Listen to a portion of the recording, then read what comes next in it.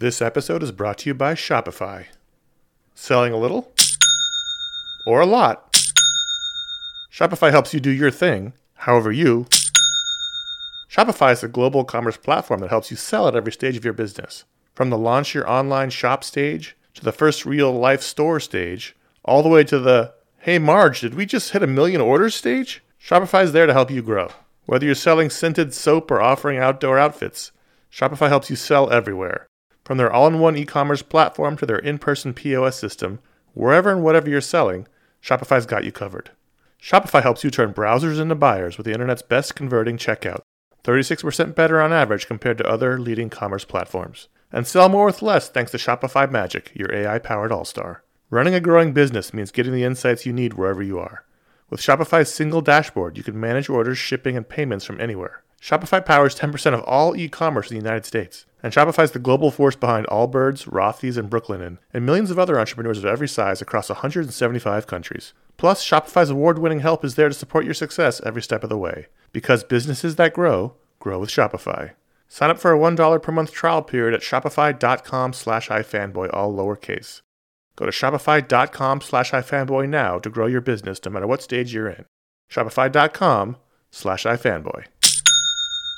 Mom deserves the best, and there's no better place to shop for Mother's Day than Whole Foods Market. They're your destination for unbeatable savings, from premium gifts to show-stopping flowers and irresistible desserts. Start by saving 33% with Prime on all body care and candles. Then get a 15-stem bunch of tulips for just $9.99 each with Prime. Round out Mom's menu with festive rosé, irresistible berry chantilly cake, and more special treats. Come celebrate Mother's Day at Whole Foods Market. This is the iFanboy Pick of the Week podcast, episode 522, brought to you by iFanboy listeners just like you. Jose Jones told me alone his story.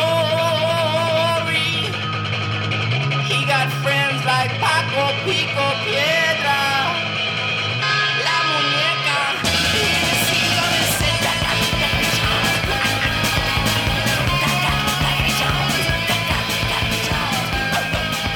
Hello, welcome to the iFanboy Pick of the Week podcast, episode 522. My name is Connor Kilpatrick. I'm here with Josh Flanagan. I love you. And Ron Richards. Thanks, Josh. I'm riddled with it. We are iFanboy. We like old jokes and comics. Every week we read a stack of comics. One of us picks their favorite book. We call that the Pick of the Week. We'll talk about that book, other books of the week. We'll do some listener mail, other fun stuff. It's a good old rockin' good time. I don't know. I'm on cold medicine.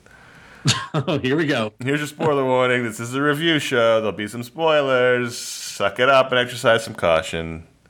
I thought you were telling me to exercise. I was like, whoa, buddy. Also exercise. This is how I got sick. Tell me how to live. I went to the gym with no immune system. This is what happens.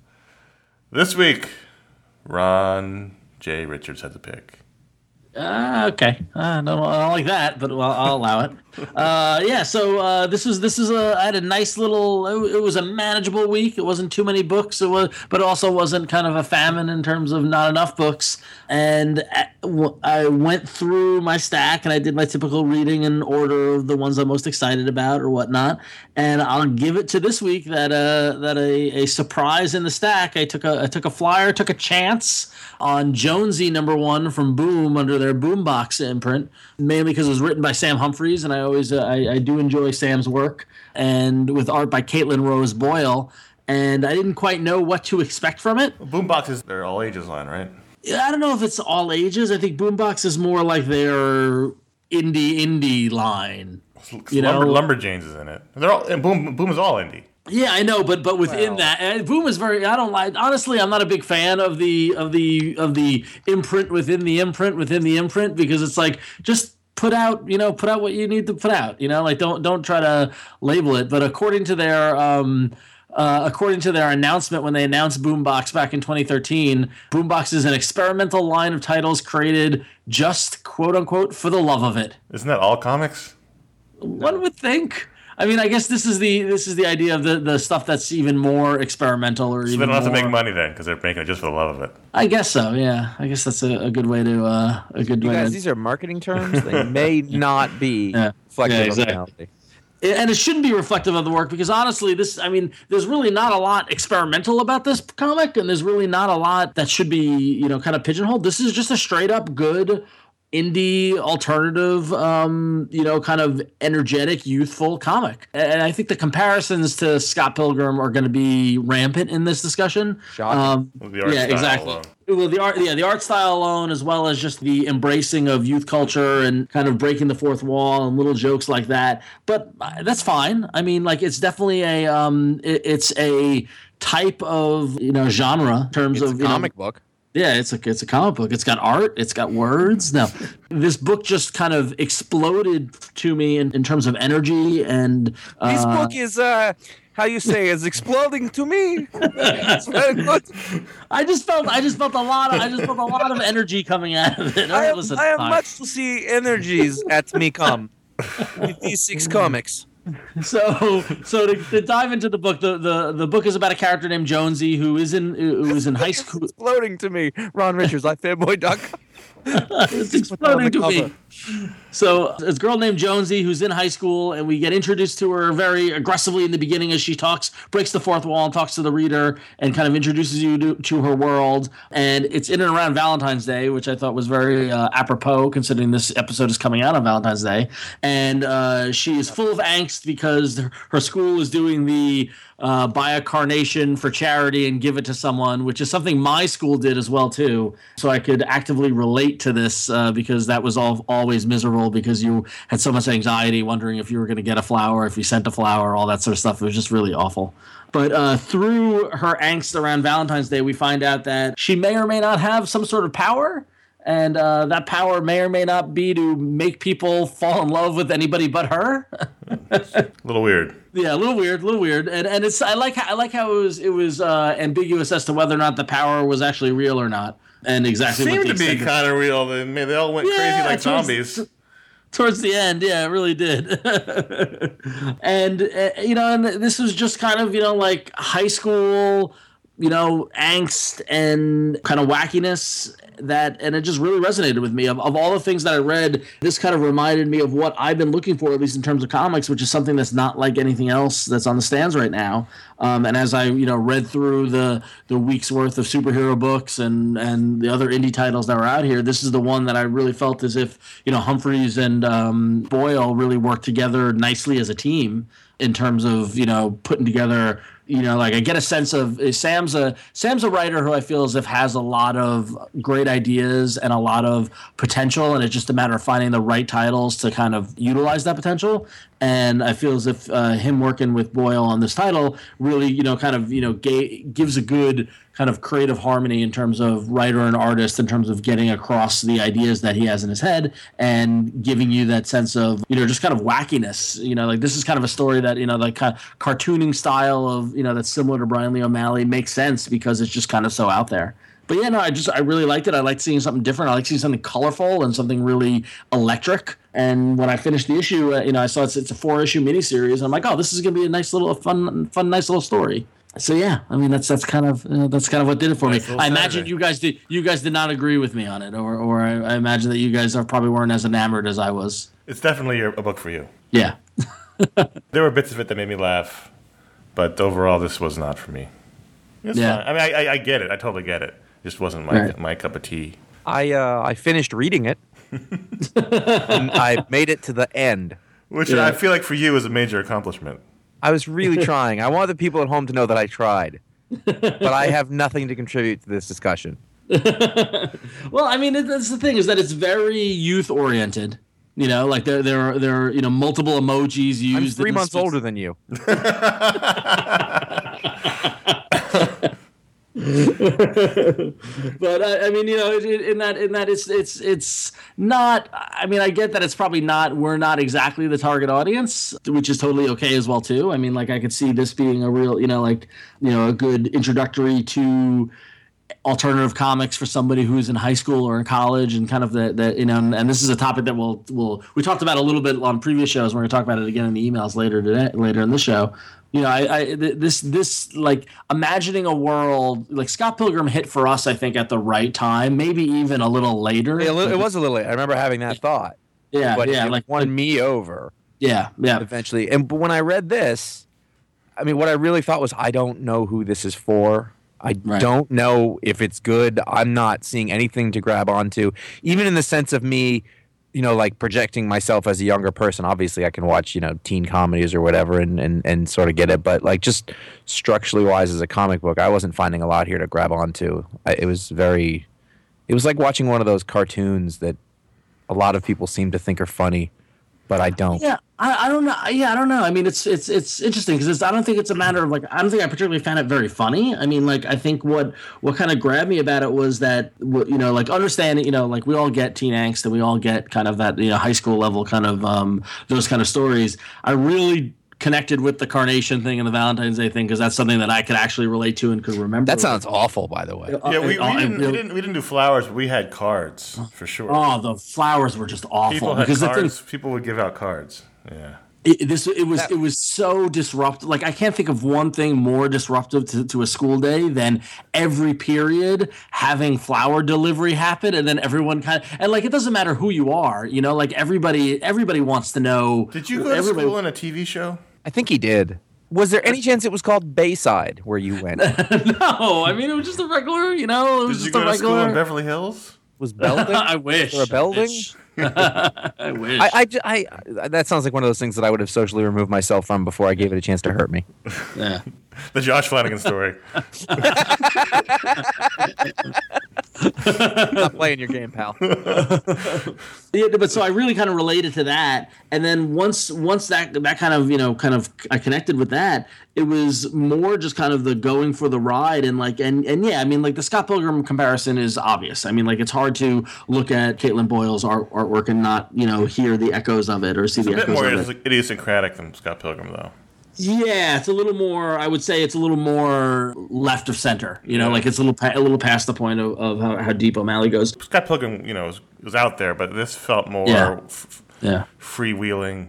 I felt like this comic was shouting at me. Yeah, well, and I think a lot of it also was because there were a lot of explanation points. No, I think the colors by Mickey Quinn were just. I keep falling back on the word electric. Like this book feels electric. It feels energetic. And that's really what like Josh, you're saying, like in terms of something to connect with. That's really what. Once I got past the carnation, kind of reminiscing and going, oh yeah, I hated that. As I read it, I just felt that momentum and felt that energy, and I just thought it was pretty special to me at least. Yeah, not for everybody, but if you're looking for something different, if you're looking for something off the beaten path, I'd say give it a shot. If you'd like Scott Pilgrim, I think it definitely has echoes of that. But like Scott Pilgrim, though, it also has echoes of that. Yeah, and I mean that in the sense that like I was like, oh, it's sort of Scott Pilgrim-y, but not. And I almost feel like that was a drawback. Like it felt like it was, I guess, sort of aping it, I guess, a little. Well, yeah, no, but I wouldn't say it was aping it. I mean, in terms of, maybe maybe I could see that possibly on visual style. It's not even an accusation. It's the feeling that I got reading it more than that. Yeah. I don't know. I like that. I'm excited for the full 4-issue miniseries to see where it goes. I mean, it's definitely an emo-esque, kind of, it's all about, wanting to be loved and but not, but really wanting to be loved, but not. Yeah, exactly. That I can relate to. Love me, don't love me. Love me, don't love me. Yeah, exactly. So, I'm curious to see where it goes for the remainder of the miniseries, and it's nice to go off the beaten path every once in a while. So there you go, Jonesy #1 from Boom. Check it out if that sounds interesting to you.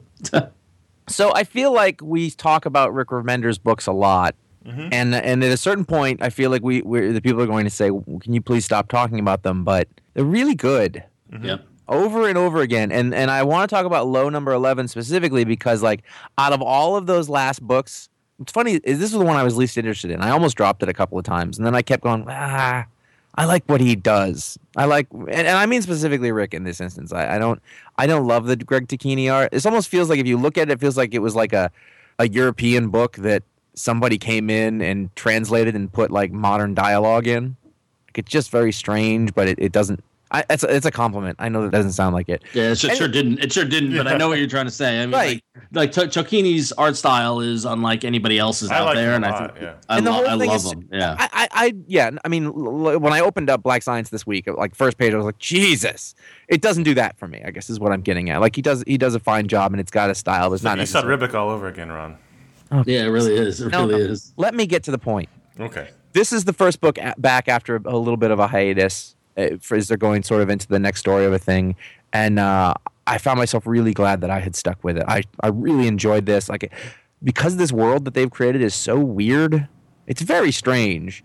And I found there's a very long sort of multiple paragraphs on the inside front cover that sort of explain where we are. And I really needed that. And once I read that and I had myself a place, I read the book and I was like, this is also really good, just like those other ones. And you know, everything works perfectly in itself. Greg Tacchini is the correct person for this book. And I really dug it. And I'm glad I had sort of walked away from it for a little bit. I thought, okay, that's a book I don't have to keep reading because I don't want to. And damn it, I do. But I really like the sort of relationships between the sisters that are existing, and then this other sort of third character came in, and now they're going to go on an adventure in a submarine. And but then there's lots of stuff going on. It's another really good book, and you know what? Rick needs to stop it. He's on a creative tear. Taking the step away from doing mainstream work and focusing on his creator-owned work, I think has given us some of the best comics. I mean, also Black Science 20 came out this week. I don't think we're talking about this as well. Again, it's crossing into it's just stupid good. It's just like it's really great to see the creative, the creative explosion coming out of him within the different genres and the different types of stories, and working with the different artists. I mean, Low is completely different from Deadly Class, completely different from Black Science. It's I think we're definitely at a lucky time with Rick and his creative output with all this stuff. Peak Rick, yeah. Yeah, no, it really is, and it's funny because there's some guys that have a voice and that can be a drawback, and some guys that have a voice that and for him, like, his books are clearly his books. You know, like there's a questioning, an angry questioning that sort of happens in his characters in his books, and I like that. I find it comforting in this instance for whatever reason. Just another really good series. Like it's probably my least favorite of the series, but it's still like a really, really good series, which is a good track record, I guess, over average. Yeah. Now, Josh, what did Ron tell us right before we started recording? I don't remember. That this was a perfect script. The script contained no errors. Oh, dang it. I was so close.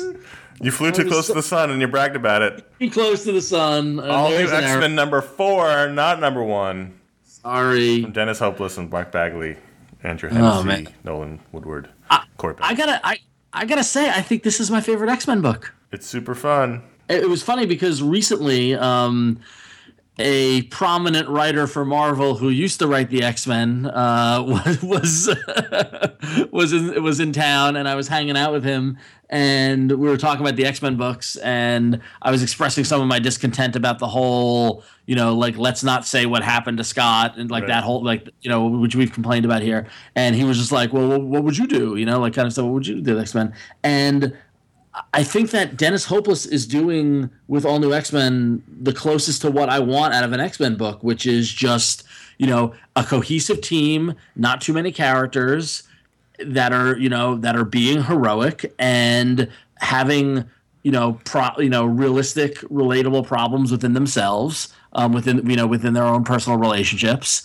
And this is the closest to it, I think. I think that, this particular issue, I don't really get what they're doing as a team. I guess that they're, basically just gallivanting around the world, going wherever there are problems. And Hank McCoy's made kind of like a problem detector, and they have the BAMF who teleports them to wherever they need to be, to be heroes. But within that, we're starting to see. Sounds like you get what they're doing. That's exactly what they're doing. Yeah, so I guess I do get what they're doing, but I don't get what the purpose is. I want a home base. I want the mansion. But that's they're not that X-Men. They're the weird out of time ones. And I think what's interesting about this particular team is that because this is such a specific team, you can't swap members in and out really, because it's about the out of time guys. I mean, Jean's gone; she's on another team. But other than that, it's everyone else. They get to actually grow, and we get to actually follow them, right? So.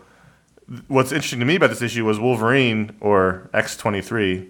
Well, she's Wolverine now, so yeah. Let's go with it. X-23.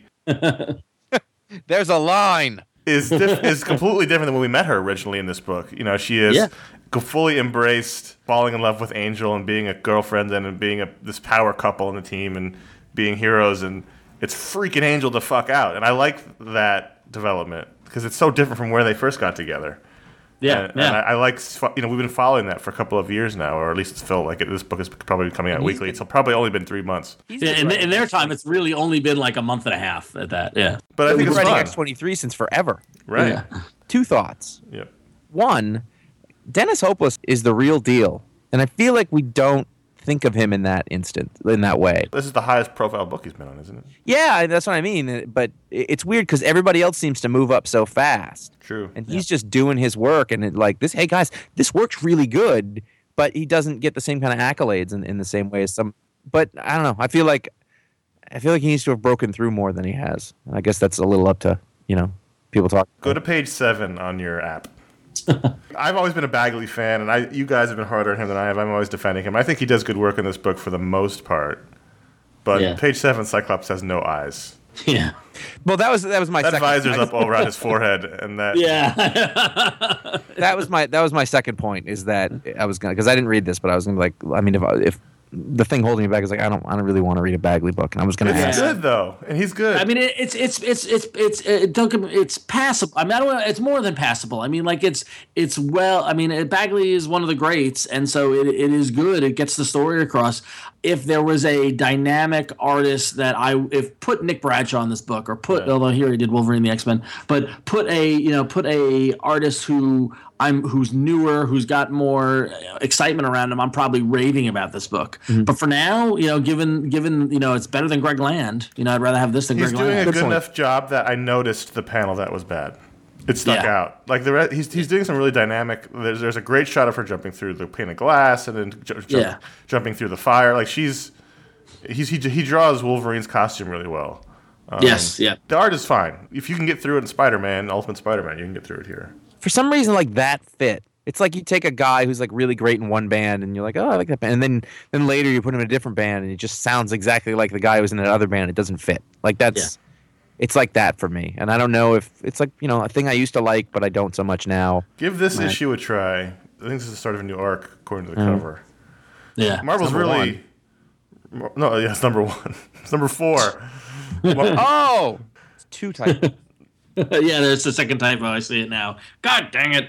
No I one spelled Hopeless's name wrong in the script. Anyway, no one has ever done a perfect script. It's never happened. It's impossible. There's just too much. There are too many variables. It's riddled. Too many moving pieces. So I would give this a shot. This is the start of a new arc, as they helpfully tell you on the cover, which I actually am not making fun of. I think they should do more stuff like that. Yep. To tell you that a new arc is starting here. Agreed. Check out number 4. You can totally read this one without knowing what's happened previously. They give you enough information.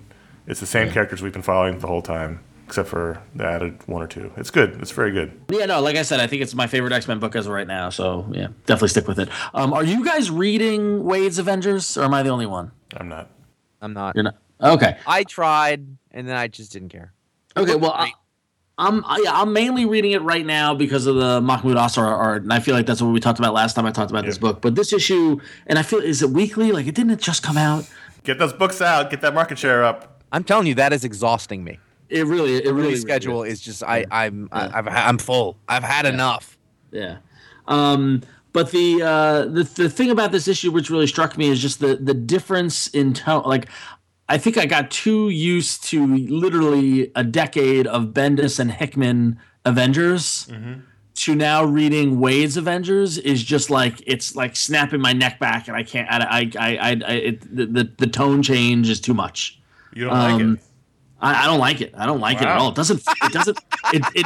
doesn't feel right. But you had so many years before that of Avengers who were that kind of tone. Yeah, no, I know. Well, no, with the Bendis and Hickman tone. Like, no, I think I got before that. Yeah, but for whatever reason, I'm having a hard time with re-entry into the series with Wade at the helm. It's just this. Apparently, there's something wrong with the Vision, and he's causing strife internally without people knowing, and that leads to both Ms. Marvel and Nova getting kicked out. But it's one of those things where you don't quite know what's going on, and weird things are happening, and you know something's wrong, and you're just waiting for the characters to realize it, and you don't know what the explanation is.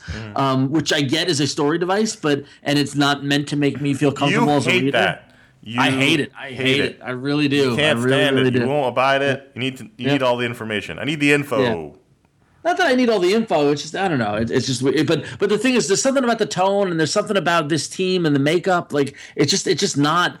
It's not. You know how sometimes like it clicks and then it doesn't click. It is not clicking for me. But Mahmoud Asrar continues to be awesome, and so as long as he's drawing it, I'll still read it because I think he's great. Yeah. He is great. It's just not clicking for me. Just not clicking. I need that click. The Mark Waid can go either way. Yes. He's always And got that- a voice and a point of view, and sometimes you like it and sometimes you don't. But that's the thing is that, like, what's funny is that Mark Waid is not, don't get me wrong, Mark Waid, award-winning writer, have a tremendous amount of respect for him. He's written some amazing things. He's also missed the mark quite a bit sometimes. The Flash kids. The Flash Kids is the big one of the biggest examples, but that's not the only one. I feel like there are other times where he didn't quite nail it, and I think this might be one of those cases where it's like his work on Daredevil was inspired and it was focused and it clicked. It just worked. Whether it was Somni or going back to Paulo Rivera or whatever artist he was working with, it just worked. But for some reason on this Avengers side, I don't feel like he has something to say with this. I'm sure he would debate and tell me that he does and just be patient and read it through or whatever. But I don't get that same, like, when you read that first issue of Daredevil, you knew you were reading something special, right? Remember that? Like, and I don't get that same je ne sais quoi from this. You can't do that every time.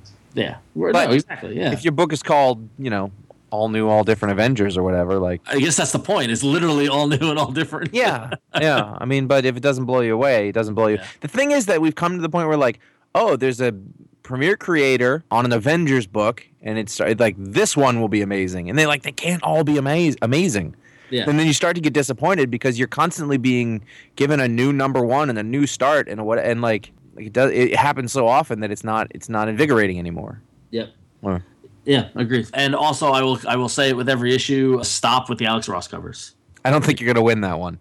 I don't think we're going to win it either. But but like, talk about such a dramatic disconnect between the art style of the book and the cover style. You know what I mean? Like, it just doesn't. The cover doesn't help the book. I don't think. I think I want to go. I wish I was in. I didn't get to go to the comic shop on Wednesday. I went. I got my stuff on Thursday. But I wish that I would have liked to watch people in the store, because I don't think people grab it anymore. I don't think I feel bad. Like, it feels dated now, whereas it felt vital and amazing and different in the late 90s. Now it just feels like I bet an Alex Ross cover moves 20 to 30% more units. Mm-hmm. Probably. Yeah, you're probably right. Yeah. I think mathematically that is totally the case. I mean, I am definitely of the mind now, like, I want the guy on the inside of the book doing the cover. I just do. In most instances. Ironically, Astro City is an example. Like, well, they have a precedent. You put an Alex Ross cover on it. Great. That's how it happened. But most of the time, I don't want that to be the case. Because there was a, like, that told you something. That told you what you could expect inside the book. Right. And when you have Alex Ross on the cover, you have no idea what to expect on the inside of the book. And there's something jarring about that to me, I think. All right. All right. This could be the cold medicine talking, but it's possible that DC is fucking with me directly. I'm not sure. So Batman and Superman 29, the variant cover by Neil Adams, features a play on the famous Green Lantern, Green Arrow cover in which, they discover Speedy's on Smack. This was I don't know if they're doing this whole month or this week. Yeah, they've been on the DC covers. And this one, Superman and Batman discover Robin doing Smack. I don't like that image. I don't need that image. Which Robin? It's Tim Drake's costume, so I assume it's Tim Drake. Fuck that. Well, of all the Robins, Tim Drake would be the one to get on the Smack. No, he would not. Jason would be on Smack. I guess Jason Todd. Tim is the most straightforward out of all of them. Yeah, I guess He'd so. be the least likely to. That's why. I don't like the little bit of blood on the needle, on the the big pile of heroin there. I just I don't need it. Don't need this image in my life. And Brad Tops. However, WMD. Batman Superman 29 probably would be my pick of the week. And really? I'll explain why. Wasn't Lobo in this? Listen. I'm getting there. All right. Don't jump ahead. So Scott Corelli, who's the host of Geek by Night and Back to the Future Minute, he tweeted at me before I read my book saying, don't sleep on Batman Superman 29 because Tom Taylor is writing the book now, and he's basically writing the pre-52 versions of these characters, and he's 100% right. This is part 2 of a story in which a giant alien was found on the moon dead, and she had carved with her finger the Batman and Superman symbols, looking very much like the symbol for the new movie with Superman S inside the bat. Very well done for someone dying, and looks like, on her back. So it was very, very impressive work. A graphic design race. This is just an classic old school Batman Superman story where Batman's got to solve a murder because they discover that she's been murdered, and it's like a giant alien, so they look like little Gulliver's Travels, Lilliputians next to her body. And Superman goes off to follow a clue, and things go sideways on both of them, and everything's not what it appears, and Lobo shows up, and I hate Lobo, but that's a minor part of the story. Just great character work, and it really did feel, costumes aside, really did feel like we were dealing with the old school team of guys who knew each other very well, not best friends, but not enemies. That characterization that felt like it had years behind it and not this weird hybrid one we have now. And also the artwork by Robson Rocha and Julio Ferreira is great. Robson Rocha drew the first part, but he had like 6 inkers on it, and it was a bit of a mess. But this time with the Julio Ferreira inks, it actually was really strong art. I loved the art. I loved the story. I loved the characterizations. I hate Lobo. Hated the variant cover, but this issue made me really, really very happy. This felt like a DC book used to make me feel when I read them, which I don't get anymore, really. Really good stuff. If you like old school Batman Superman, you can check out 28 and 29 so far. Really, really good. Even with Emo Lobo. I hate Emo Lobo. I hate all incarnations of Lobo. All versions of Lobo are terrible, but Emo Lobo is particularly terrible. There you go, DC. There's your challenge. Create a version of Lobo that Connor likes. I don't need one with low-slung jeans. Looking more like Death from Sandman than Lobo. Yeah. Is it worse or better than regular Lobo? There's really is no better in that scenario. But if I had to choose one, it would have been the older, bigger, bulkier Lobo than skinny goth Lobo. Everybody in the New 52 lost a lot of weight. They really did. They really did. There's no carbs in the New 52. Well, the thing is that they're trying to show the way to be, and we have an obesity problem. Right. So it's aspirational. Yeah. Old Lobo exactly. wasn't fat. He just was bulky. Well, but he was healthy. He was with me in the Sears Husky section. that kind of bulk puts stress on a skeleton. Like especially in space. Not if you're Zanarian, or however you say that name. Zarnian. Zarnian. Why did I know that? I don't know. Why did you know that? I don't know. I just went into a fugue state. Anyway, goddamn Lobo. Quick break to remind you to go to ifanboy.com/support. That's how you can help the show. 2 things you can do on that. 3 things you can do on that page. You can go to the Amazon link where if you're making an Amazon purchase, you can go through there, and we get a little piece of that action. Doesn't cost you any money. It costs Amazon some money, and you can even make that your permanent bookmarked link, and you don't even have to go to ifanboy.com/support. You move a step. You're telling me this now? Jesus. Also, become an iFanboy member on that page at $3 a month or $30 a year. You can help the show directly by becoming a member, and you become our favorite people, and you help us directly, and we love you very much, and you help keep the show going. You help pay for the server costs and all the different things. Josh's heroin bill. Uncalled for. It's when you least expect it. It's the quiet one. I bought bourbon this week. Oh, Jesus, oh man! Wow, we've leveled up, haven't we? Are you stripping paint, or what? Are you going to drink it? I drank it. Wow! Not all of it. In one go? No. Do you need to learn how to drink it, Josh? That's an advanced move. I looked it up. I did look up on Google. How to drink bourbon. Pour it in cup, put cup to lips, sip. Yeah. Is that basically what happened? Whether I wanted to do it with water or ice or what would be best. Oh, boy. It's going to be cold this weekend, isn't it? Is that why you got it? It's really cold. It is a nice warming agent. Yeah, I wish I'd started that when I was sick. Yeah. It would have helped. So, as you can tell, Josh is going to have bourbon bills and soon rehab bills. So become an iFanboy member at $3 I won't go. $30 a year. And you can also on that page just donate any money you want, any random donation. You know what? We can do games like donate a certain amount of money and Josh will try Scotch is not good. Scotch. I had some scotch. Connor couldn't finish the sentence, and Josh will try cocaine. I like that at a certain point, like just raising the bar becomes very problematic. Well, you're at the point now where anything. I mean, like I drink scotch now because I've gone beyond. That sounds horrible, but like I need. You needed more. I needed more. Like you're like the guy who drank like a cup of coffee a day and it was fine, and then he found that wasn't working, so he switched to double espresso, and then it was like a bunch, and then at the end you're like, well, this isn't working, and then before you know it, you're talking to Greasy Tony in the back of the club. Like there was a point where I realized I was drinking whiskey as a palate cleanser. I really love where this show has just gone. Like if I needed something light at the bar, I get an old fashioned. I totally see that. Yep. Now it's Scotch. Roma. Yeah, it's all Mike Romo's fault. Scotch is I currently have 3 bottles of Scotch in my apartment. There was literally a moment like 2 days ago where I thought, the next time I go visit Connor and Mike Romo, I get to have a drink with them. Yes, you do. I was excited about that. I was like, Mike can make one of his drinks, and I'll be like, yes, I will have one, please. Like a real grown-up. I'll be 39 this month. I know where I'm taking you when you come to visit next time. A real boy. iFanboy.com/support. That's where you can help facilitate our burgeoning alcoholism. All right. Ron? Yes. Is that worse or better than sandwiches? Better. Neuromancer number 3 is a fucking weird issue. I wanted to highlight it because, once again, this episode's coming out on Valentine's Day with a little bit of the romance angle of things. But this book just gets crazier and crazier, and I love it. It's Peter Milligan joy, just fantastic. I'm not saying it's bad. I'm just saying I finish it and I go, I don't know what I'm reading here, but I'm kind of enjoying it. The art is from Brett Parson is really great. Really, really great. Cartoon. And I didn't realize that Todd Klein is doing the lettering, so there you go. It's very bizarre. I couldn't even really describe it to someone who hasn't read it. There's a bit of a parody of technology and tech culture and startups, and then there's the Lord Byron, and it's Casanova is the bad guy, right? Yep. Running around in the world because this girl's developed this technology to bring their personalities into reality. They're like androids or something, right? Yeah, they're real, but they're not real. Yeah, but they're and then there's actual sentient sex bots and like you'll have. It's crazy. And then now with this issue, we've got Matahari is there, and there's a big contest to win a date with Lord Byron and have a date on the Golden Gate Bridge, and it's just crazy. It's funny. I mean, I laughed out loud during Lord Byron's speed dating, where it's like the girl's like, "All right, I don't have a lot of time. I got a lot of matches in here. Why should I sleep with you?" He's like, "I'm Lord Byron." I'm Lord Bloody Byron.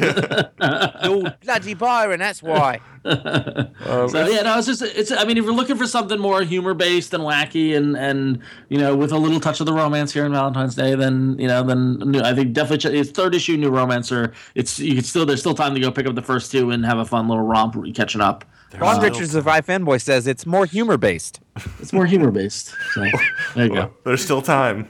We're going to review my reviews now? Yeah. So moving on, this weekend showed the release of the Deadpool movie. Red Masks, who knows? The movie that we never thought could actually be made, and good for them. And it also, when we were talking last week about Nova, I remembered how much I enjoyed Jerry Duggan's writing. I'm like, I want to read something Jerry's writing. And sure enough, he's writing Deadpool. Has been for quite some time. Has been, I know, and I started reading this when it launched at issue number 1, and then I dropped off just because it was weird with the mercs and with all that sort of stuff. But I picked back up, and this particular issue gave me such a wonderful gift with art by Scott Koblish. Within the 3rd page of the book, we get an entire cutaway view of Deadpool and the Unity Avengers new headquarters with a little game where you can help find Deadpool's gun, and I spent maybe 10 minutes just poring over this cutaway, laughing at the little jokes and the little things in there. That was a blast. But I mean, Jerry Duggan is a great writer, and he seems to be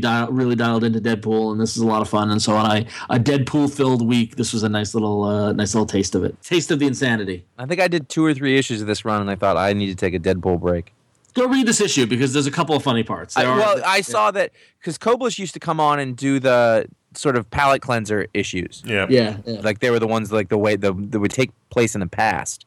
And those were always great issues. I think there was a couple of pick of the weeks out of there. So just reading that now that Koblish did, I was like, oh, that's always good. Yeah, and this isn't so much a one and done or isn't kind of a pause. I mean, just Koblish is doing the art on it and it's continuing. Like Deadpool, something's nagging at Deadpool that he's missing something in his memory. So he's traveling around the Marvel Universe trying to figure out what he can't remember. And in doing that, he insults Iron Fist and digs up Doc Samson and just funny. And there's he's getting revenge on people like the guy who spoiled the last Harry Potter book for him. It's just funny stuff like that. And it was a lot of fun. So as it should be. And I guess did I put this on here? I think I put Autumn Lands 9 on here. Again, another book that I keep thinking maybe I don't want to keep reading it, but I kind of like it. And then it went away for a hiatus. Well, I guess it was just the delay. I'm being generous with that term. A lot of the Image books are building in hiatuses. In the letters page, he apologized. And I had just taken it as being a hiatus because this looks hard to do. So it's fine. Are either of you still reading Autumn Lands? I moved the trade on it. No. Yeah, I dropped off. It's basically the first thing was this big crisis among a bunch of people where the city, was floating and then it crashed. And now we're at the point where it's just sort of I guess it's like a road trip. Like the young dog guy and then the human guy are on a quest, basically going through, and they find this like town full of I'm going to say this and sound dumb, that's why I paused, sheepmen. And the sheepmen like need them to help them with their magic, and the humans like, yeah, sure, and the other guy's like, we don't have anything. It's like, be quiet. And so the sheep are really nice. There's this nice sort of moral, crisis that's going on in between the characters, and who's going to lead and who they really are, and it's interesting. I really like the Ben Dewey art a lot. It's a really well done book. Cool. So Batman 49 features finally the return of Bruce Wayne. Big issue, right? Big issue. A couple of things about this. One, really focusing on the stump the first couple of pages. Really, like stump detail. You couldn't escape it. You could not escape the stump. Yeah. This was worth noting because Yannick Paquette drew it. This is one of the rare issues of this run that Capullo has not drawn. We were just talking about that, yeah. I liked this because it was very un-Snyder-like, and I know he co-wrote it. It was, you're right. He co-wrote it with James Tynion IV. Very un-Snyder-like. So this issue, what it basically happens is Bruce Wayne realizes he was Batman, but he's not that guy. So in order to be that guy, he has to institute his fail-safe backup plan in which he basically reboots his brain back to the last time he synced it to the computer, which was before the Joker fight. Kind of like when you have to get a new iPhone. So now he's back. It's old Batman from before the Joker fucked him up. But there's an intercut with this whole story is visions of, I guess, the future. His whole failsafe program is a series of Bruce Wayne clones will just have his brain uploaded into it, and so then there will always be a Batman. What I liked about this... Was this always happening and I just missed it? Well, there was a reference to there was a reference or two to the program before. Comics used to do... They would always tell these bizarre future tales, and they never were the same. They never matched up. It didn't matter. It just felt like the writers could tell whatever they want would happen in the future. And this felt very much like that, because this doesn't fit with any kind of... The once in future Thor, I will always remember that one. Right, and it feels very much like that sort of thing, where it doesn't match up with Morrison's future, where Damien's Batman. It doesn't match up with Dark Knight Returns. It doesn't match up with anything, which I like. I like that. So that part was very un-Snyder-like, and I kind of like when you get surprised by a writer who you think his style very well. A lot of stump, though. A lot of stuff. My issue with this issue is I really I didn't like Alfred in it. It felt way off. Yep. But he's been through. He's lost a hand. I disagree. That changes a man. His son basically finally found happiness, and he's desperate to not let him go back. I know. It's a combination of a couple things. Like, he didn't look like Alfred as I thought, and looked like paunchier and doughier, and he just didn't have any of that sort of stiff fortitude part of the character and I understand exactly where you're coming from and he is coming from, and I got that. It just, something was off about it for me. It didn't feel right. Mm-hmm. Yeah, that's fine. I can see that, but I enjoyed it quite a bit. So the news broke this week. The news broke this week that issue 51 is the last Snyder and Capullo issue. Yes. How do you feel about that, Connor? We'll talk about that in the letters column. Oh, okay. We will. All right. Yeah. You did the script. I did the script. Okay. Well, and talk about endings. Didn't Starfire get canceled? Well, we're going to talk about that. The script. You wrote the script. I'm trying to segue into the next book. There's 2 more books. You gave me 2 in a row. Starfire number 9. Yes, the series is ending because all the DC books are ending again. So it's ending at issue 12. The reason why I wanted to mention Starfire, we haven't talked about it, I think, since it debuted. This is a Jimmy Palmiotti and Amanda Connor written series. Is that the new artist... Also, another really disturbing Neil Adams variant cover. Yes, agreed. Really disturbing. So this issue is the first issue with the new artist. Would you want to say what was disturbing about it? Or okay. Similar to the other cover in which somebody's walking in and somebody shouldn't be doing something. Starfire walks in on Robin or Beast Boy. We don't know it because the body's half Robin, half Beast Boy. Really disturbing. And it looks like he's looking at something on the laptop he shouldn't be. And he says, "Are you Robin or Beast Boy?" We don't even know. It's creepy. But anyway, I wanted to talk about it because of the debut of the new artist, Elsa Charity.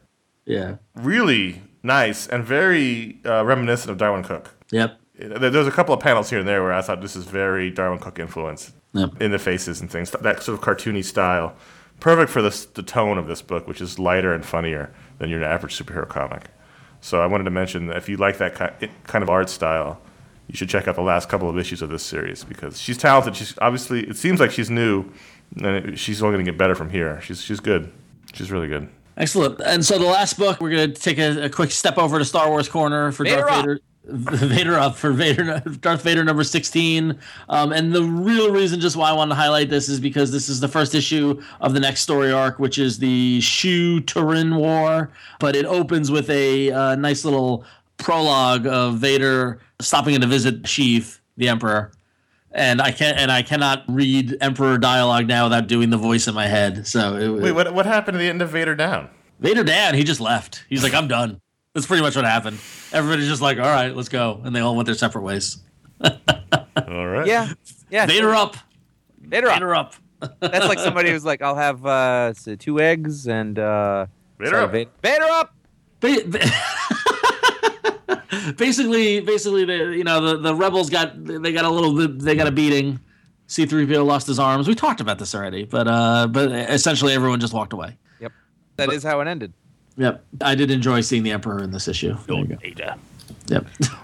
He's just reading it like he did. Oh, I mean, that's how you're supposed to read it. It's great. Just show your merit, Vader.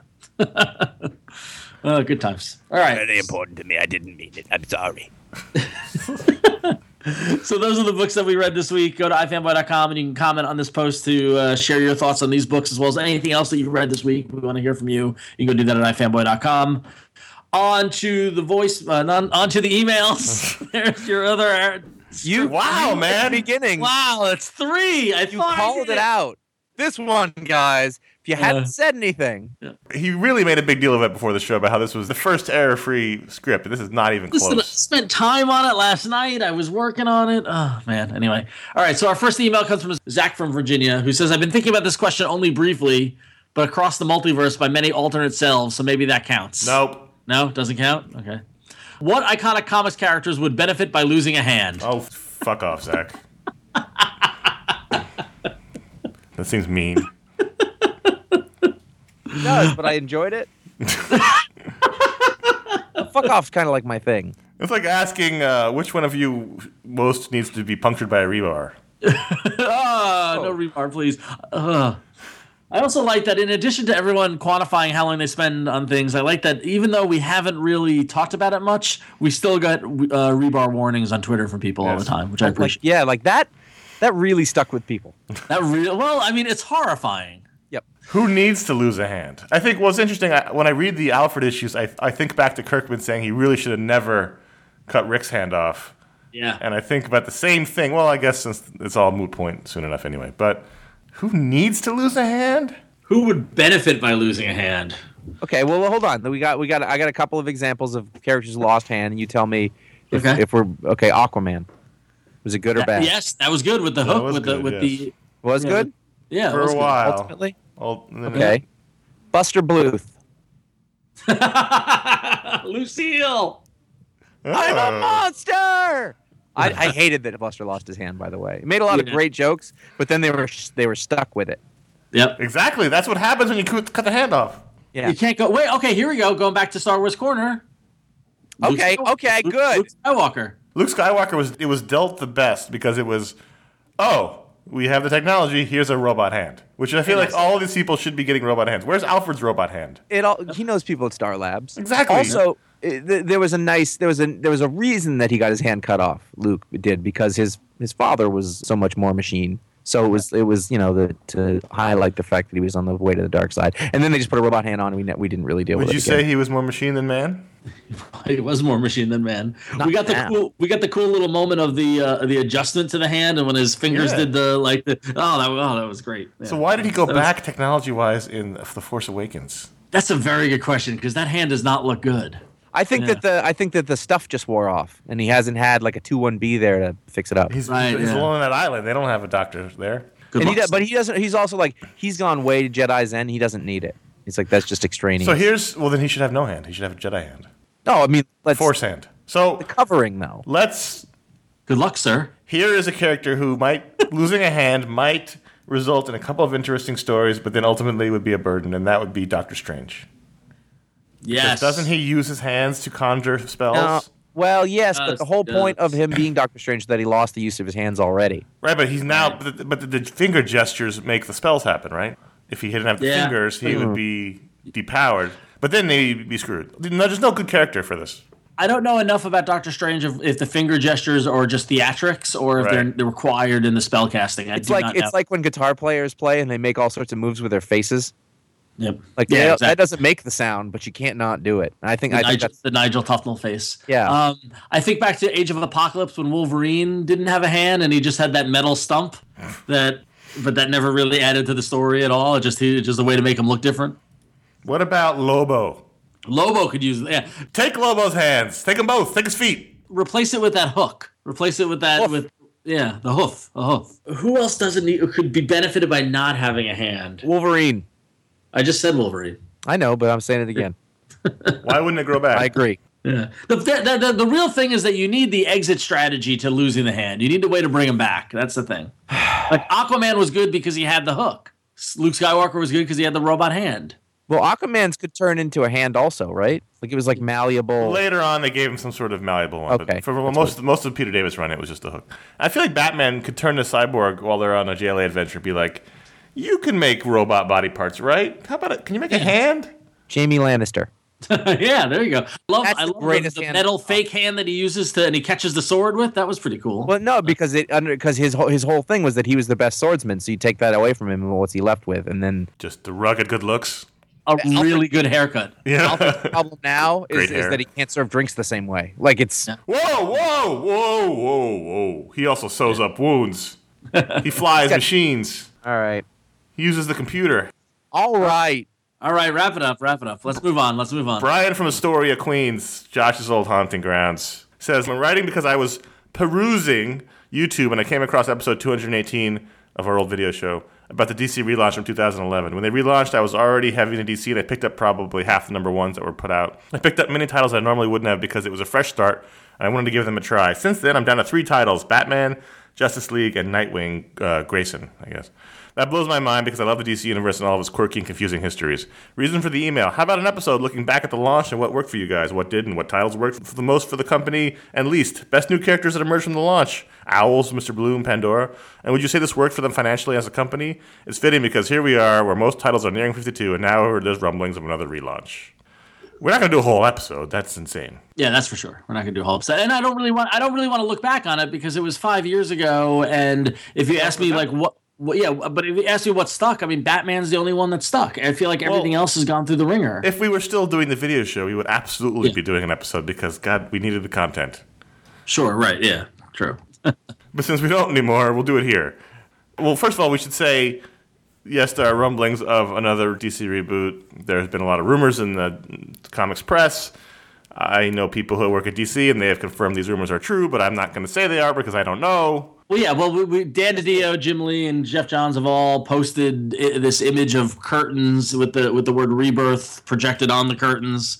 So, and Jeff Johns has posted, was going down memory lane on Instagram about his Flash rebirth and his Green Lantern rebirth project. So, something called Rebirth is coming, and it's going to be June. And I imagine we're going to see more details coming out of it. Yeah, so once the solicitations hit, we'll have to. So, most likely, all the books are starting over at number 1. Most likely, a lot of the characters are going to be rebooted. But we don't know. That's all speculation. Although this is a good way to get Alfred's hand back. It sure is. And if I may say... All about that. May forget that there was ever a son named Damien, ever. Wow. Just forget it. That's a whole other topic, is that if you're manning the reboot, what do you do? For DC, I mean, aside from getting rid of Damien and giving Alfred back his hand, I just try to replicate whatever's going on the CW as much as possible. No, honestly, it's almost like you've read the rumors, Ron. Yeah. For me, it's less about, and I don't mean to insult anyone directly, but it's about they got to get some of these creators back from Marvel. Yeah. They lost almost all the most talented people in comics to Marvel, and they haven't been back. And the biggest problem with the reboot for me, and anyone who listens to the show for any amount of time knows I was very pro reboot. I've been saying for years they needed to reboot. Yep. Just the execution of the reboot was not very good. So that did they go too far? No, they didn't go far enough. They tried to reboot, but also keep all the old stories, which didn't make any sense when you thought about it for more than 2 seconds. And most of the creators who are now not even doing the books anymore were substandard. So there's a couple of characters I would like to see. They need to get rid of Damien, but they're already saying that he's going going to be leading one of the teams, so he's probably not gone for whatever reason. But Alfred's Hand and Damian are my only two wants, really, to get rid of. I would like, and you know, I said it already, and it's probably obvious, but I want a Flash comic like the Flash TV show. That's what I want. I want a Flash comic I can read. I haven't read a Flash comic in years. This week was a Harley Quinn team-up book with Green Lantern, and I realized I hadn't read a Green Lantern comic in probably 5 years. Yeah, which was weird. Green Lantern. I've been casually reading it off and on and talking about it with the guy who runs my shop and stuff like that. It's had moments of ups and downs, of course, but it hasn't been awful, but it hasn't been great. That's the biggest problem. So I don't know. I don't know. I mean, to go back to his question, you know, the initial DC reboot and every other kind of stunt after that have given an initial burst in sales, and then but in the long term it's been a failure because now, you know, DC's at, you know, less than 0.25% market share, you know, while Marvel's almost at 50%, you know, like it's crazy. So I would say it has not worked, and and you keep saying every time they try one of these things, it's like, well, if they, you know, this one better work, and like, you know, and what, you know, I don't know what the alternative is, like how many more failures it takes to make a change in leadership or a change in direction. All we know how to do. And that's the thing is ultimately it's the same people running the show as before, so I'm not fully confident anything's going to be that different this time. So I mean, if you were to ask me, I don't have specific character things or ideas, but like I would change it on the basis of aesthetic. Yeah. Yep. Agreed. But the thing is that like they've already said they don't want any more Batgirling. Yeah. And I think that that's what we want. Yeah. Sort of. I mean, it's not that we've talked a lot about a DC house style. You know, there's sort of a you know, like antecedents of Jim Lee and just sort of random dudes who do art that kind of works but is not thrilling. And for me, like make these books look amazing, you know, and modern. Yep. Like bring in artists who are exciting and not artists who were exciting in 1994. Right. That's I think that's what they think sells books. And you know what? And maybe it does, but it's well, clearly not. Looking at based on the market share. Yeah, I guess you're right. Make Superman again. Right. You know, it was a fun time. Like they didn't like. I was gonna say it was fun that they did the T-shirt thing, but they didn't even stick with that. Like Superman was all over the place. So I felt done that story for a while. That was one of the biggest missteps. Was they never? I felt like every time I turned around, there was a new paradigm for Superman. Yeah, and you never knew what you were gonna get. Just let him be Superman and let somebody just tell some of those stories for Christ's sake. You know, like do big Superman stories. Like there must be another guy besides Grant Morrison who, you know, can write epic Superman stories, and or keep Gene Yang on it and put Doc Shaner on, but we talked about this already. Like if you're not going to get big guys like a Jason Aaron or a Grant Morrison or or whomever, Jonathan Hickman or whoever else out there, although give Hickman Legionnaires and let him go to town, right? I mean that's a no-brainer. Get really good teams but match them up to their strengths. I mean, clearly you've seen success. I mean, the Harley Quinn, Jimmy Palmiotti, Amanda Connor. That's not. It's not because she's going to be in Suicide Squad or because she was in the video games. It's because Jimmy and Amanda make a great comic book with Harley Quinn, who's a fun character, and you can see they're playing to their strengths. Right. Do that. So yeah. I don't know. Yeah. It's going to be interesting. Probably once they announce what's actually happening, we'll talk about it again. But I have everything I can have crossed for this because I really miss being excited about DC books more than one or two of them. Yeah. But right now, if you take away all their Vertigo stuff, it would be looking really bleak right now. Yeah. Which is a crazy thing to say. Yep. All right. Well, thanks for the email. If you have a question, you can email us at contact@ifanboy.com. We'd love to have you in on the conversation. So send your emails in. And don't forget to say who you are and where you're from. And if you like me being melancholic about the state of DC, listen to the Batman Bad Blood podcast that I did with Paul Montgomery and Ryan Haupt. That is where I went off about how Damian has ruined the Batman. You lost world. it. You had a moment. So you can hear me lament the state of Batman in the Batman Bad Blood podcast. Wow. Well, speaking of movies, like I mentioned earlier, Deadpool comes out this weekend. I've already seen it. Connor, I believe you are seeing it. Yes. Sorry, I was stretching. You will have seen it. I will have seen it before the day is done. Yes, all right. So, and then we're going to talk about it, and so you can go look for that special edition podcast on the feed, hear what we think of Deadpool. I'm really excited to have this conversation, so stay tuned for that. Should I see it?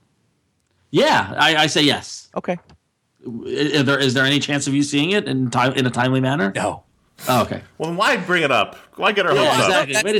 That's the only review that I want to hear is from the guys who know me very well. Should I see it? Because you would say right away yes or no. Yes. That has nothing to do with if it's good or not. Yes, see it. I say yes, Josh. Definitely see it. Yes. I have not seen it yet. Okay. You like to watch me suffer. I do. Speaking of suffering, Hey! I meant Billy Bats, not us. We do another podcast. It comes out weekdays called Goodfellas Minute. And every day we talk about 1 minute of the film Goodfella. Whoa, you still can't do it. You can't do it on the show. This show, that show, you can't say the name. Goodfella is a prequel.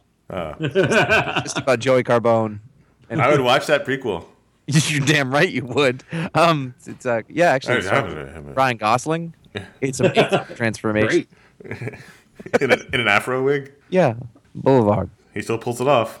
It's a real good show. We have a lot of fun doing it. So if you like hearing us talk about things, but maybe we've used up your comic book quotient, you want to hear something else, well, I hope you like Goodfellas because there's a lot of that out there. So again, goodfellasminute.com every weekday. We're getting near the end. Things are heating up in the movie. We're cresting.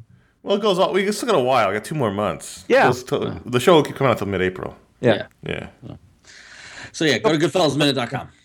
And you can also, while you're on the internet, you can go to ifanboy.com. And like I mentioned, you can comment on this show, talk about this week's books or anything else on your mind about any of the other podcasts. You can comment on the Batman Bad Blood rant or on the Daredevil podcast. We want to hear what you think. And of course, you can follow us. Go to facebook.com/ifanboy or follow @ifanboy on Twitter. And you can all follow us individually. You can follow Josh @JA Flanagan to hear about his adventures in politics and records. You could follow @CS Kilpatrick to hear if he's feeling well. And you can follow me @RonXO for nonsense. Spoiler warning, I don't feel well. Yep. Finally, if you like this show, you like Goodfellas Minute, you like any podcast you listen to, please go to iTunes, write a review. That's the best thing you can do in lieu of financial help by helping people find the show and by writing reviews. Introduce your mom to the podcast. Introduce your cousin. It's Valentine's Day. Introduce your date, your wife, your husband, your girlfriend, boyfriend. Honey, tonight for Valentine's Day, I have a different plan for us. Yes. Just sit down there. Here's some headphones, some earbuds. I'll be back in an hour. It's sexy time. We did a whole video show on love. Go dig that one up somewhere. I don't even know where that one is. Introduce people to the podcast. Help spread the iFanboy love all around. Yeah. Well, that's it for this week's show. Meds are wearing off. Thanks for listening. I'm Connor. I'm Ron. Have a fun, sexy time. What a fun, sexy time you'll have.